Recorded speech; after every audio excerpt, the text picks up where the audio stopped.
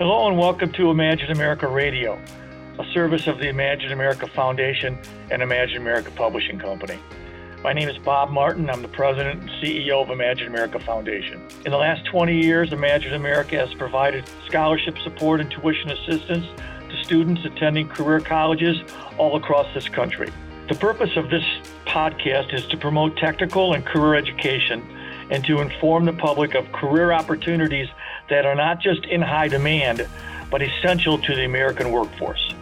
We hope you will enjoy today's podcast. This episode is sponsored by CourseKey. Does your career school track student attendance and skills using pen and paper? If so, you may be experiencing delayed and inaccurate data, resulting in late R2, T4 calculations, tedious backtracking to verify student data, and students dropping out unexpectedly. With CourseKey's revolutionary mobile attendance solution, you can instantly collect student attendance in any environment, whether online, on ground, or off-site, and view data in real time through simple dashboards. CourseKey also integrates with your SIS and LMS to eliminate updating records by hand and let your instructors and admins focus on what matters most, your students. Visit CourseKey.com to learn why over 200 career college campuses trust CourseKey to increase their retention, compliance, and efficiency. That's www.CourseKey.com. So let's get to our next guest. Hello and welcome to the Skilled Trades Career Series on Imagine America Radio, where today we're going to focus specifically on skilled trade careers. Joining us today is Jim Bloga, President and CEO of Porter and Chester Institute. Today we'd like to discuss the future of electrician careers.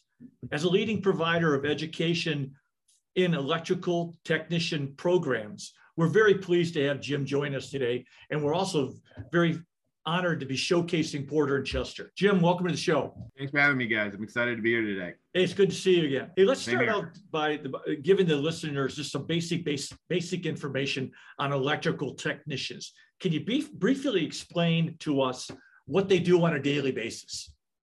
Yeah, I think just simply put, electricians are tasked with repairing, installing, and maintaining control systems, lighting, communications, and electrical power in factories, businesses, and homes. And so there's an aspect of new construction that they're involved in, as well as maintaining existing construction. So again, they're the folks who are basically taking the electrical grid and taking all of the applications that we use in a high voltage manner and connecting us to that electrical grid. Very cool. Now that we have a better understanding of what an electrician does, can you briefly explain the career opportunity for electrical technicians? And what does the Bureau of Labor Statistics say about the demand for electrical technicians in Connecticut? If you look at just broadly speaking, the electrical field is growing because everything that we're doing somehow is connected to electricity. So when you look at the data suggests that from 2020 to 2030, there's a projected growth rate of about 9%. And so that translates into about 85,000 job openings, across the country. And I would simply also suggest that, again, as we're seeing more and more things become electrified, having that electrical experience is becoming important in a lot of different areas, not necessarily just in, the connectivity between the grid and factories and business offices and homes, but also we're seeing more electric in electric cars, electric trucks. The field itself is expanding quite a bit. Yeah, that's a good point. And something that our listeners should think about is this, like you mentioned, electric cars. I think everybody knows, and they see the Teslas all over the road and the Priuses and the hybrids, and it's definitely moving in that direction. So that's a great point that you brought up. But now that we know electricians are in high demand, I have sort of a three-part question for you. Number one, should someone go to school to learn to become a technician or electrician? And what would you say to someone that said, well, I can just learn how to be an electrician through an apprenticeship program? Why should I get a more formal education like the one offered at Porter and Chester? I would say, we are really excited about our program. Our program allows a prospective student to basically get all the skills that they need in 12 months.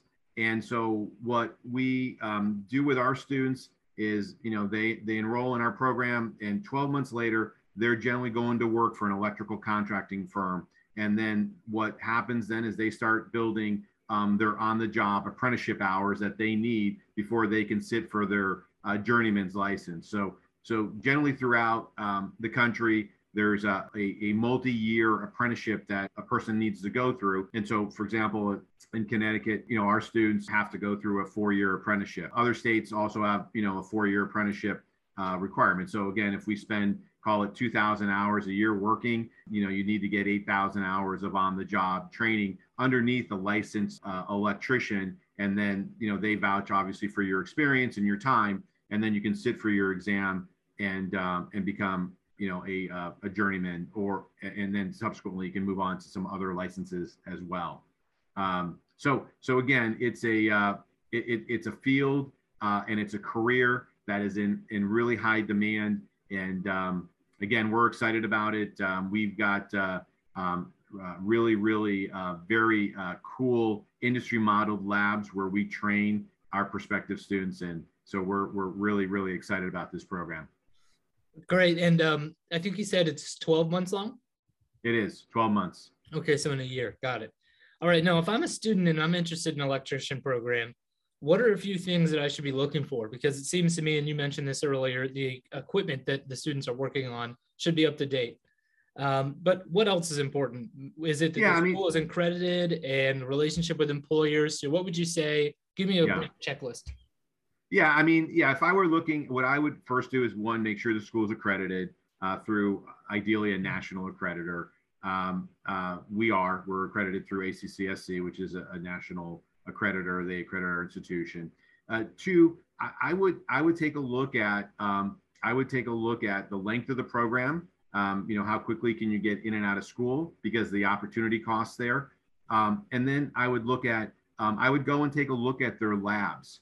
Go and take a look at the physical labs where you're going to be learning. And again, I think if you were to come into our labs, you'd be really impressed, because what we've been able to do is we've designed commercial environments, industrial environments, and residential environments. So if you were to walk into one of our industry modeled labs, you could walk into the residential, where you would be able to work on a 2-story stick house within our campus. Conversely, you'd be able to walk into the commercial lab, and you'd be working with the materials that you would be exposed to in the real world when you go out and work, say, in an office building or possibly in a factory. And you'll be dealing with different building materials. And so again, what we're doing is, training folks in a hands-on way to replicate what they're actually going to experience first day on the job. And then I would also say that the method of delivery of education, has been changing a little bit with COVID.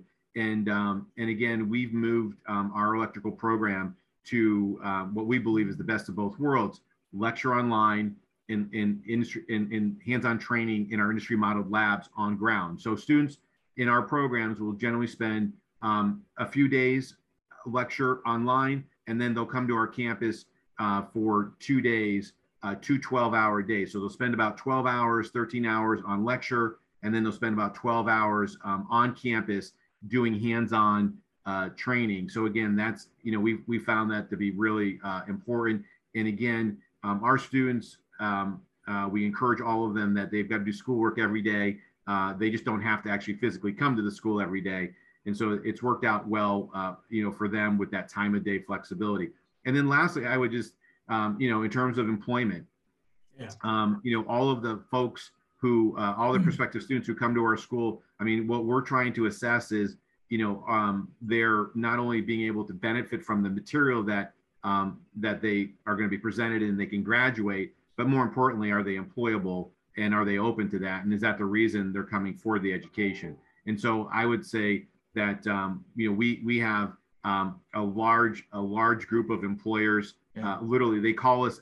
I get phone calls, every week from employers in the electrical field, HVAC field, plumbing field, welding field, again, low voltage, electronics field, auto field. I mean, we get, in terms of these skilled trades, I mean, we're getting employers calling us, every week. And, and we're working with companies like, Raytheon, their Pratt and Whitney group is looking at, trying to, again, get skilled labor into the manufacturing world. I mean, we're talking recently with Lockheed Martin, another sort of household name.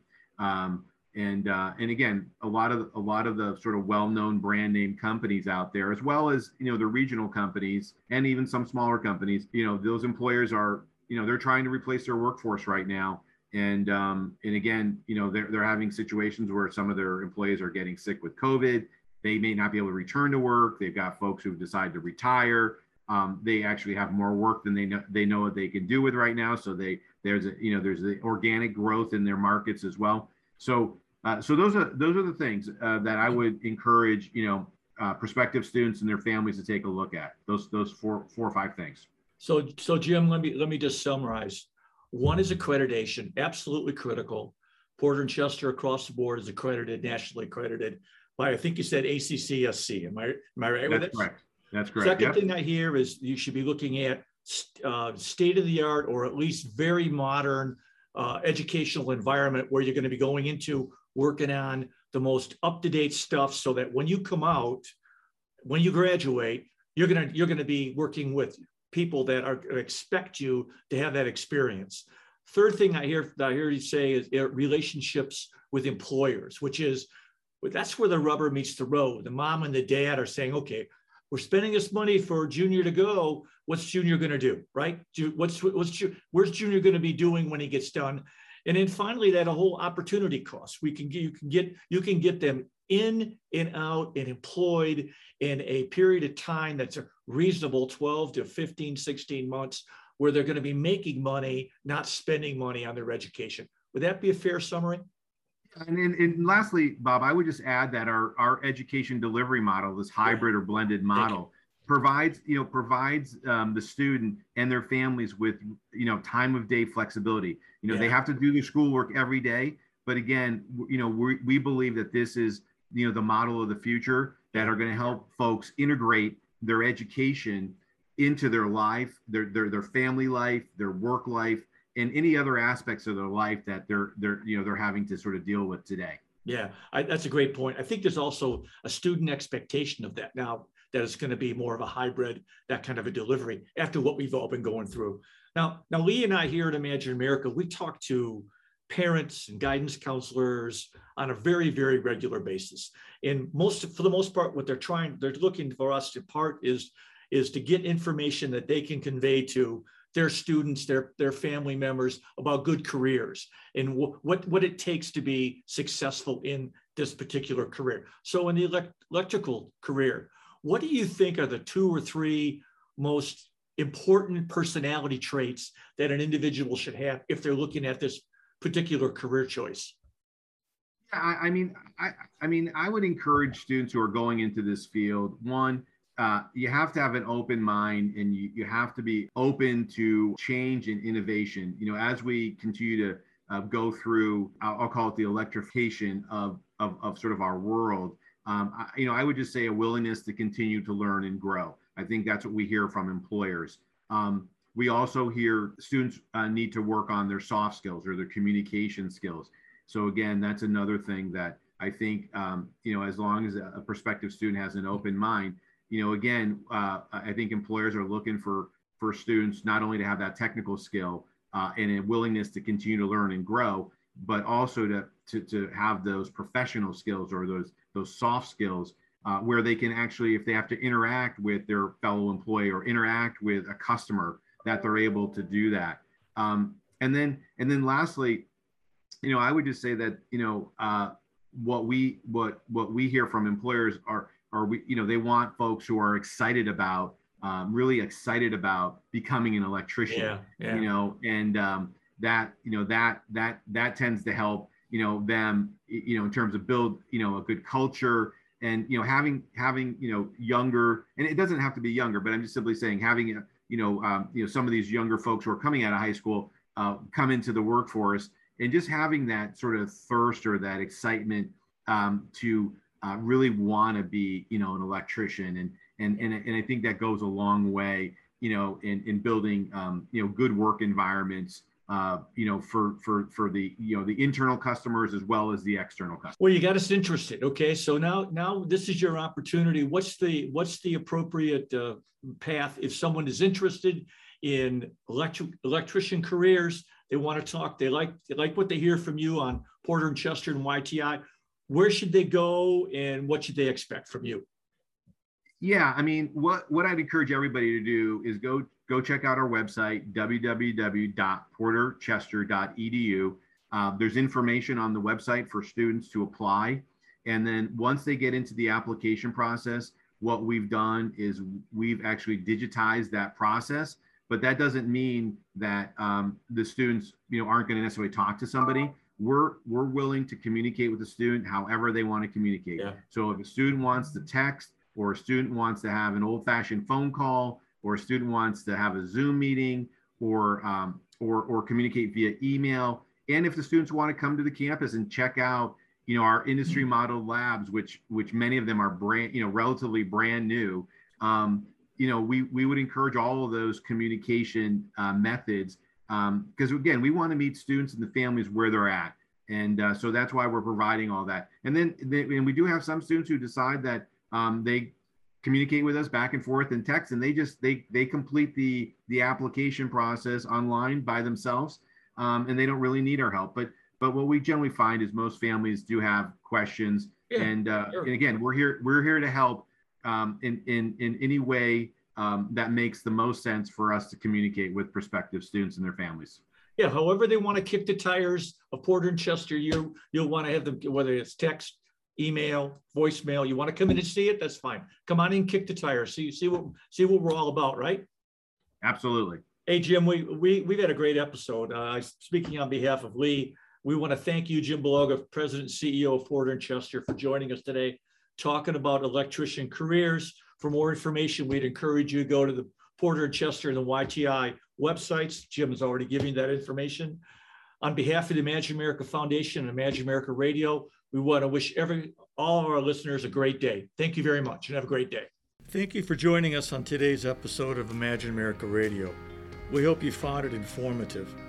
For more information about future episodes and the Imagine America Foundation, you can go to our website, imagine-america.org/podcast, to subscribe to future podcasts and to get information on the many programs offered by the Imagine America Foundation and Imagine America Publishing.